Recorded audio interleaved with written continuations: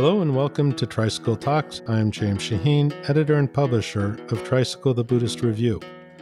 This is the fourth and final episode in our Real Change series, which is a string of interviews with changemakers featured in Sharon Salzberg's new book, Real Change, Mindfulness to Heal Ourselves and the World, which offers a new perspective on how activism and meditation practice can uplift each other. These four individuals are making change on the ground and in real people's lives through activism, outreach, art, and policy. Our guest today is Arian Moayed, perhaps best known for his role as Stewy in the TV show Succession. But Arian is also the co-founder of Waterwell, an organization working to tackle society's issues through theater, art, and education. Arian believes that theater, like meditation, can be used as an empathy-building tool. Let's listen in to my conversation with Sharon Salzberg and Arian Moayed. Arian, thank you for joining us. Thank you for having me. It's a pleasure to have you. I'm here with Sharon Salzberg, as you know. Hi, Sharon. Hi. Listen, I wanted to start with something I heard you say in another interview. You said that you're making theater that changes lives. And I was wondering if you could tell us a little bit about the Waterwell drama program. Sure. Waterwell is an organization that I co-founded at the age of 22. So that was 18 years ago for all those wanting to do math.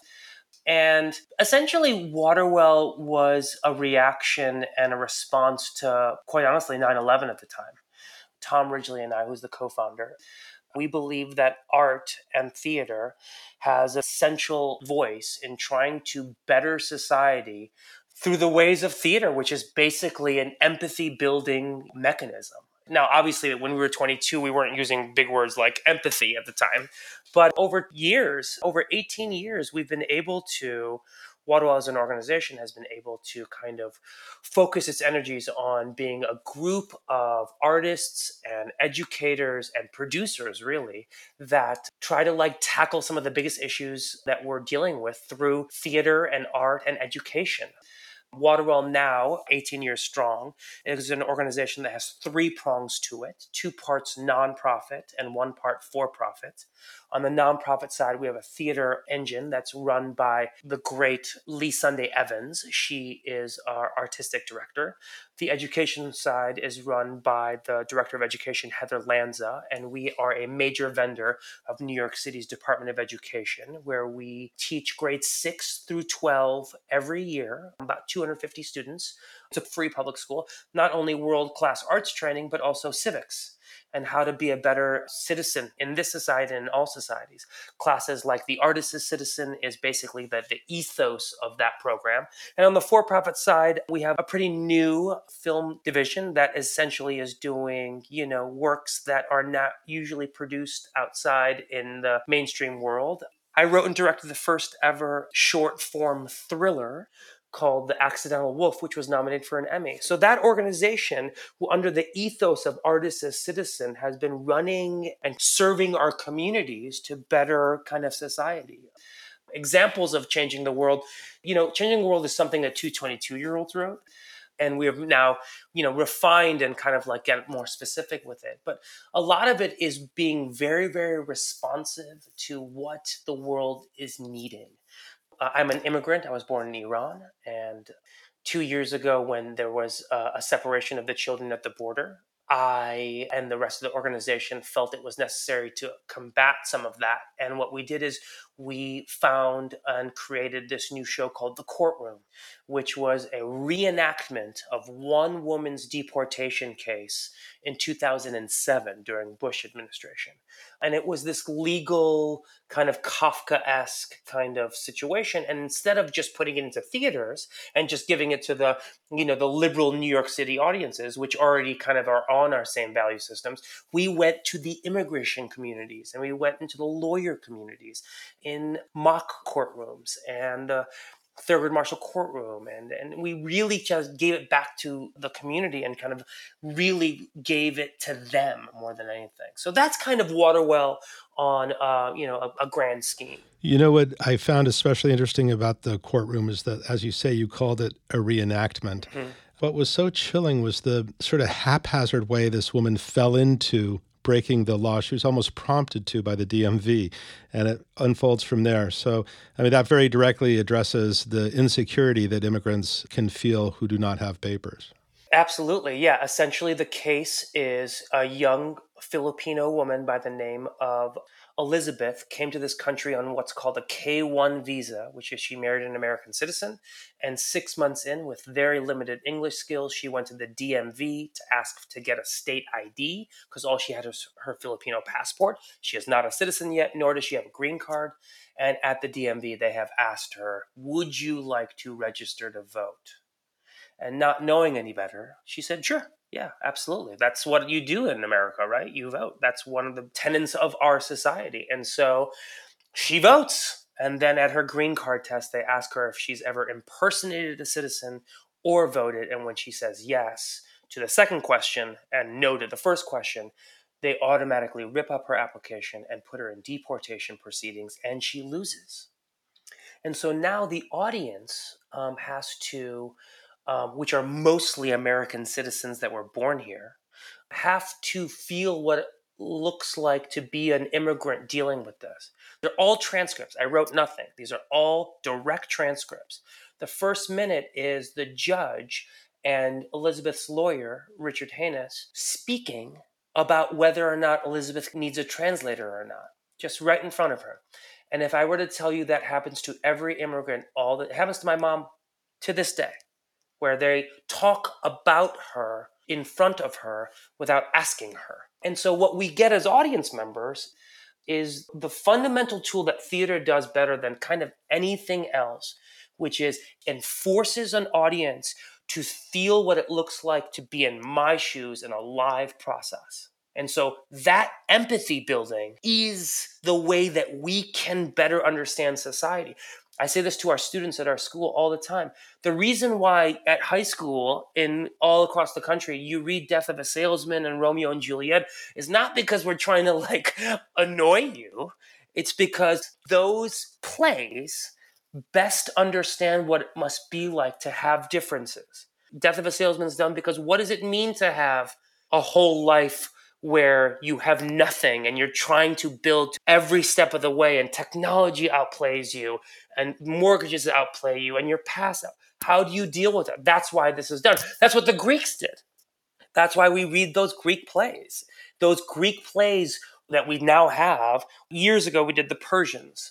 Aeschylus is the Persians, which is the oldest living play that society has. And Aeschylus just fought in the Greek and Persian War for the Greeks, killed Persians, and then wrote an empathetic play about what it must feel like to lose a war with Persian characters.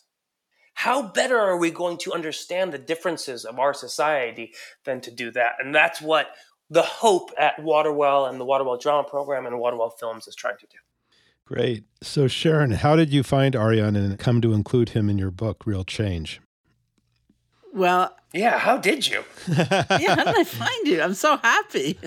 I co-founded the Insight Meditation Society when I was 21 years old. Wow. And that was a lot more than 18 years ago, but I really related to that. Yeah. I should look up our original mission statement. Like, what in the world did we say we were about? I was having a conversation with Bell Hooks, who's a friend of mine, and Belle, I always tease her, is so precise with words and language. I can only liken her to a Buddhist scholar who's picking apart every word, And she didn't like the term social change. I told her I was writing a book on mindfulness, loving kindness, and social change. And she didn't like social change because she felt its association was too limited to protesting. And she said, what about art? And what about creative endeavor? Isn't that social change? And so that sent me down a path of feeling you're right, of course. And who do we count on for not only empathy, which was a beautiful description, but courage? Who's going to show a different way or another angle on things? And so I really began to explore. I think it was primarily theater, actually, playwrights and artists, actors, and who were bringing that to life. And I think we're forging a path for the rest of us in many ways. Well, first of all, I'm honored. And immediately I'm kind of like, my insecurity is just like, I should have given you other people to write about. Well, there could always be a sequel, because now it's, that particular topic was so important for me. And I actually want to ask you something that's also in the book that's a little bit associated with that, where I was in the audience when the Dalai Lama was meeting with some people at Emory University, and on the panel with him was Alice Walker Wow. and Richard Gere. And the first question that was asked was, do you think that great art, great creativity has to come out of suffering, has to come out of pain? And so that's one question. But the question I really wanted to ask you was, his response to that was a little bit confused, because it's not the way they would necessarily think about great art. And he said, we define something great as an artistic endeavor depending on what happened in the mind and heart of the person creating it. That's where beauty lies. That's where creativity lies. It's really about the transformation of the person who is offering this. And I would add probably the audience as well, the recipient. But it was such a different take. Yeah, it's powerful. Yeah. I'm going to actually talk about that first part, not because I have an answer to it, just because it scares me a little bit more. Oftentimes I get asked, Waterwell has a bunch of entities. It's a huge board and staff members, and we do a lot of projects, and I have an acting career, and I have children. And oftentimes I get asked in questions, how do you manage all of this? Like, how do you possibly make it all happen? I'm sure you probably get questions like that often as well. And for me, my response is, and I hope it doesn't sound flip, but it's the truth, is none of the work that we do, which is hard work and love. That's the two mottos that I really kind of believe in, hard work and love. And none of that work was as hard as being an immigrant in this country. None of it. It was harder to be an immigrant. It was harder for my mom and my dad to learn a language at 45 years of age. It was harder for them to go to a grocery store and be like, where are my things? It's harder for them to lose friends, societies. And so I witnessed that up close and personal at a very young age. And I watched them struggle with that. And I watched them painfully kind of like go through it. And why did they do that? And you have to ask yourself these questions at a young age of like, why did you do that? Well, you're running away from a regime that wasn't free, that was never going to give us a chance. We are the only family on my mom or dad's side that's in the United States. And I say that to say that pain that I saw in them, and obviously some of it that came to me as well. I was a translator at a very young age. At 9 or 10, I was translating major rent documents and, like everything. So I don't consider it as pain. I consider it as almost duty to my parents who risked everything to give me a chance to talk to you. So every day I think of that as, in a way, like a daily meditation of I'm so grateful and thankful to be able to be awake, to be able to have privileges that many people don't have, especially privileges that Black Americans don't have. And I am very honored and lucky and thankful that this society brought me in here. And so that's how I look at art.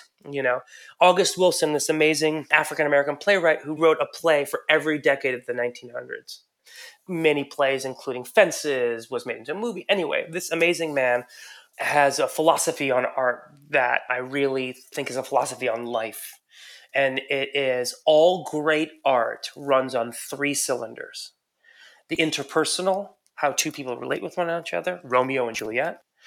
The global, the Montagues and the Capulets, how are they? And the most important, and the often forgotten, especially in Western world, is the spiritual. And because in the spiritual realm, many people think that it means God, or it means Jesus or Muhammad or whatever. And it's nothing to do with that. If you think of The Tempest as a play, outside of the interpersonal and the global, you have nature as the spirits. If you think of King Lear, you have the interpersonal with him and his daughters.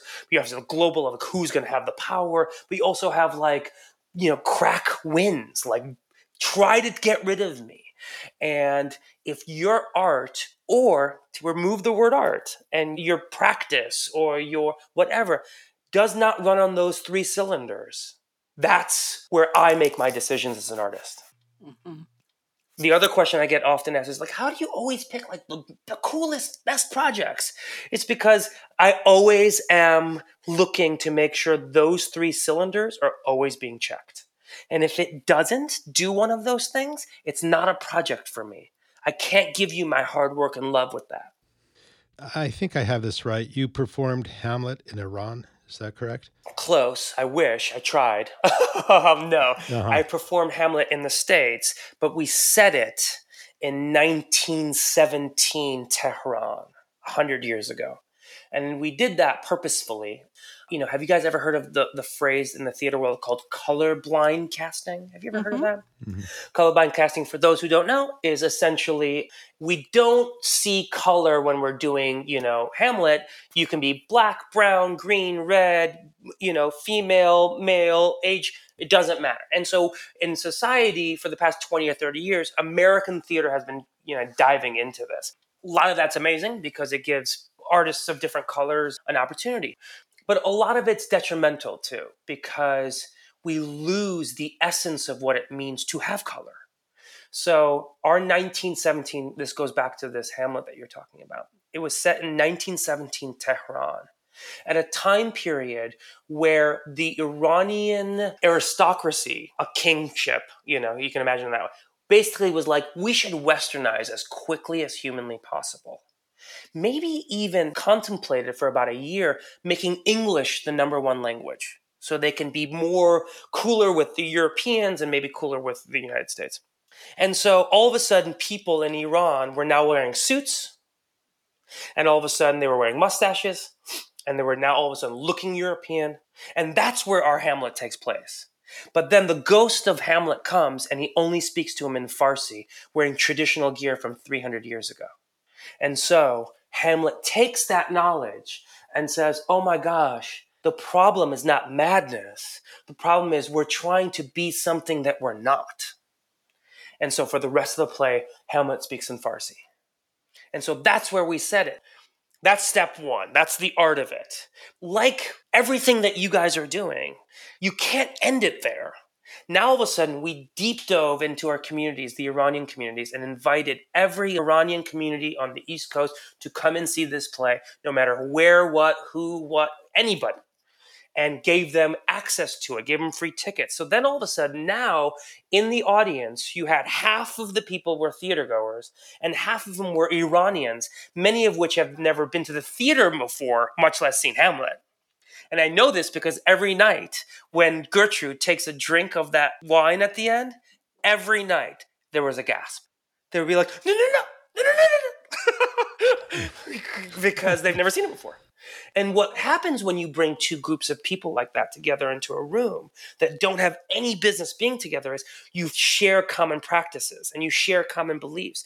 Americans would come up to and would say, every American should see this production of Hamlet because they're not that different than us. And I know that sounds silly, but if you don't know, you don't know.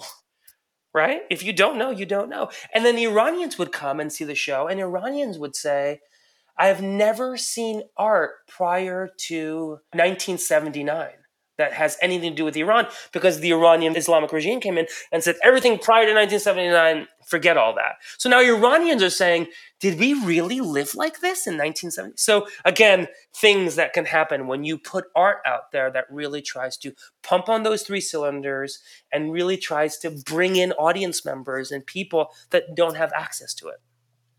Well, it sounds like it would be transformational for the artists as well, right? Absolutely. Yeah. Absolutely. I mean, for me, selfishly, it's probably one of the best things I've ever done. It gave me an opportunity to understand who I was.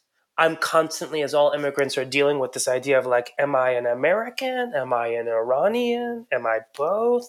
How do I deal with that?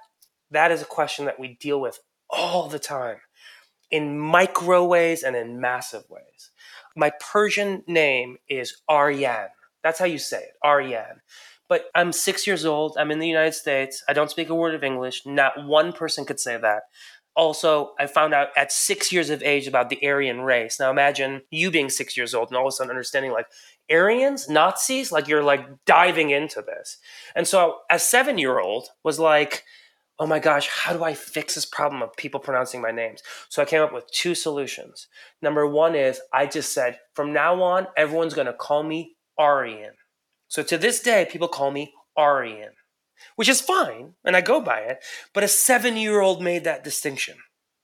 What decisions have any of the people that are listening here made at 7 years old that have that much resonance in their DNA? Like immigrants have to do. That's the first. And the second one is I came up with an American name. And my American name was Chuck. And I go back to, north side of Chicago, and people still call me Chuck, which is so surreal, but real. One of our contributors has a Japanese mother and an English father. He's also a professor at USC and a Zen Buddhist. But I talked to him about precisely this. My grandparents were immigrants. There are similar kind of issues they faced that my father faced. But he looks at it and he says, Japanese or American or Japanese or white, he said, I am fully both. Uh-huh. And he embraces both as fully who he is, although people who look at him may make an assessment about which one is he, depending. Yeah, I mean, that is something that I'm dealing with all the time. I think of myself as both, but quite honestly, my decisions and everything that I've done to this now is very Iranian to me. I think of myself probably more of an Iranian that really is thankful and to be an American. Mm-hmm. Again, everyone's got to deal with it on their own journey, and it's hard. It's like meditation. It's like you're going to go deep, and it's going to be really transformative, and you're going to be days of like, this sucks. This sucks. So Sharon's an expert at addressing things like that. Yeah, I'm sure. I am. My life. Actually, there's another word that you use that I'm really intrigued by, which is citizenship or citizen. Mm-hmm. I have like a great passion for people voting, and I've talked about that in different places, and I've really emphasized that. And someone called me on it and said, well, that's too small. People have to learn how to be citizens. Yeah, that's right. It's not just the act of voting. So I was intrigued by your use of that word. Yeah, I've been teaching this class at the school. It's a seminar class now. I don't have full time to do a full semester anymore. But for high school freshmen, I teach a seminar that's called The Art as a Citizen. The word citizen is a big word. It has a lot of ideas inside of that word. But the one thing that I want to say about the word citizen is that inside of that word is things that we are taking for granted more and more as we grow older. And that's because I believe, and again, smarter people, please tell me I'm wrong, is that we are getting further and further away of what the word how spirituality is informed in us, because it's been tainted, sadly, by religion. Now, people can do both, can do religion and spirituality, and amazing, and that's awesome. I did not grow up with any religion. My parents were kind of like bummer atheists in a way, like like F any religion, a little bit of like an FU mentality about religion. But I say all this to say is inside of those that citizenship and that spirituality are words like respect, responsibility, citizenship, trustworthiness, fairness. And I take our students through processes and say, what's fair about this? And I use it with literature, and I use it with podcasts. This American Life, which is a podcast that we all know, This American Life did a little clip about love called 21 Chump Street, about a young senior who had all great grades and a Hispanic gentleman, Puerto Rican, in Miami, and fell in love with this new transfer student. And he did everything to get this transfer student to go to prom with him. But at this time, he never knew that this transfer student was an undercover cop trying to get rid of drugs in the school. And so she asks him, hey, get me some marijuana and I'll go to prom with you. And he's like, I don't do that. I don't want to do anything with that. And so This American Life follows this kid who gets the marijuana and sells it to her in this really complicated way. And then a week later, he's arrested and he can't go in the Marines. And then Lin-Manuel Miranda, 10 years later, writes a little short musical about 20 minutes long about that same thing.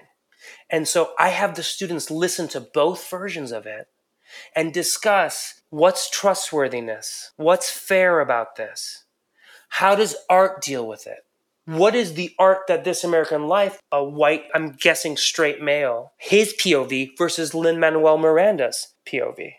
And really dive into it. Two different value systems, and that's citizenship. That's the progress. That's the work. Mm-hmm. And it's messy. It's really, really, really, really messy. And kids, could get really angry and say stuff like, that's not what I believe. And you're like, let's deal with it. Instead of dealing with it as kids do now on Twitter or TikTok, instead of like, F you on TikTok, you have to deal with it as a real person. That's the work that I think Waterwell kind of has been doing for 18 years and something that I kind of constantly want to grapple with. And get wrong. I want to be very clear to all your listeners and to everyone here. We fuck this up all the time. We fail astronomically. So. You mentioned meditation. I wonder, do you have a meditation practice? I'm a completist. I like to complete things. Like I listen to all of the Beatles, I listen to everything that every one of the Beatles members has recorded ever. And I have two buddies, one Tom Ridgely, who is the co-founder, and Andy Chris, who works at Amazon. And we have these yearly challenges for ourselves. 3 years ago, we challenged ourselves to do 10 minutes of meditation every day. And my wife, Chrissy Shields, meditates every day, has been doing it for years, who is the founder of Maha Mama. I did that every day for 10 minutes a day in the year of 2016. And it was the most rewarding and painful and hard and beautiful thing I've kind of ever, it was 2017, ever done. It was the year I was doing Hamlet. And how did I get into it? I was doing a bunch of different things. First, I was just like, F it, I'm just going to do my own thing. I'm just going to sit down for 10 minutes and see what that's like. Then I did Headspace. Then I did some reading. And then I did, common practices. I have a friend of mine, Indian American immigrant, first generation, and I would talk to him about it. I was like, how do you meditate? Well, my grandfather used to do this. And so I would go through all these different versions of it and really kind of dive into it. I think what's kind of remarkable about that in those 365 days is how much fear resides inside of us. And I'm constantly battling fear and constantly battling other people's fears, students, our communities that we're trying to serve, my own fears, my children's fears. We had a recent really tragic death in our lives. These new fears we're dealing with my 11-year-old nephew who passed away a couple weeks ago. And meditation and the practice of sitting with one's fears, I'm getting emotional just thinking about it, is scary. But it's really rewarding on the other side of that. And so I don't know if that answers your question, but I find it a constant reminder of how to deal with my deep, deep insecurities and also make my insecurities of the moment and not, 5 years, tomorrow. I'm tired of the tomorrow fears. The tomorrow fears are the tomorrow fears. I can only deal with the today fears. And the today fears are really hard as well. They're super tough. And so that's kind of my practice of it all. Hodgepodgey, like everything else in my life. No, it's a beautiful description of meditation. I'm very sorry to hear about your nephew. Thank you. Likewise. Thank you. It reminds us all, he was 11 years old. He dealt with 8 years of cancer. Wow. Cancer beat him, but it didn't beat his soul. And though it's really raw still inside of me right now, it feels like a process that will never be as hard as the process of dealing with 8 years of cancers from the ages of 3 to 11. Mm-hmm. Wow. Mm-hmm. And it's a process that I can only be supportive of our family members and battling with not to go back to this, but to hard work and love. Just trying to put it out there. We live in a pandemic. The Black Lives Matter situation is happening. It has been happening. It's been devastating, our fellow citizens for hundreds of years.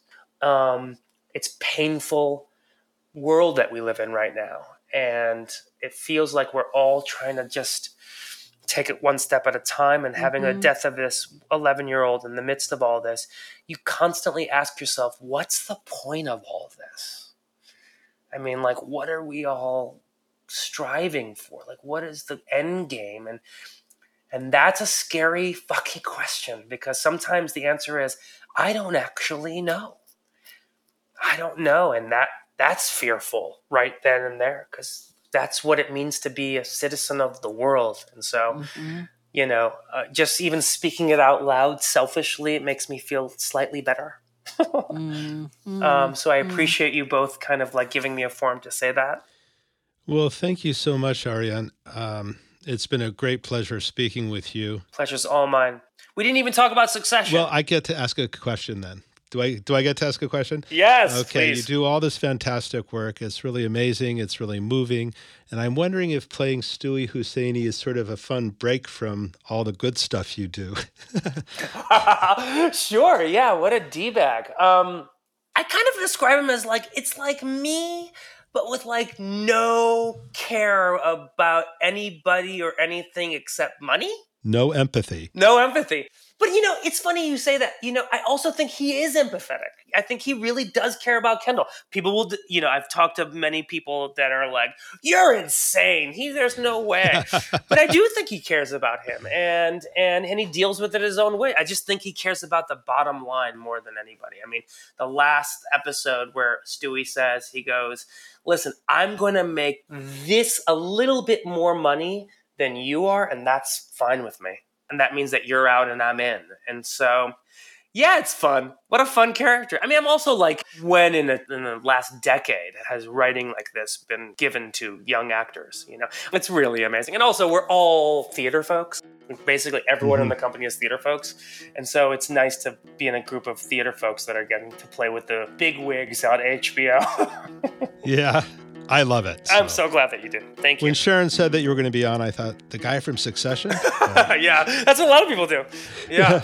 It was fun. But I didn't know about all this other work, so I'm really thrilled to hear about it. So thank you, Arian, so much for being here. And thank you, Sharon. Thank you. Thank you, Sharon. Thank you, guys. Much love to you both. You've been listening to actor and activist Arian Moayed and Sharon Salzberg, author of Real Change, Mindfulness to Heal Ourselves and the World on Tricycle Talks. We'd love to hear your thoughts, so write us at feedback@tricycle.org. Tricycle Talks is produced by Paul Ruest. I'm James Shaheen, editor and publisher of Tricycle the Buddhist Review. Thanks for listening.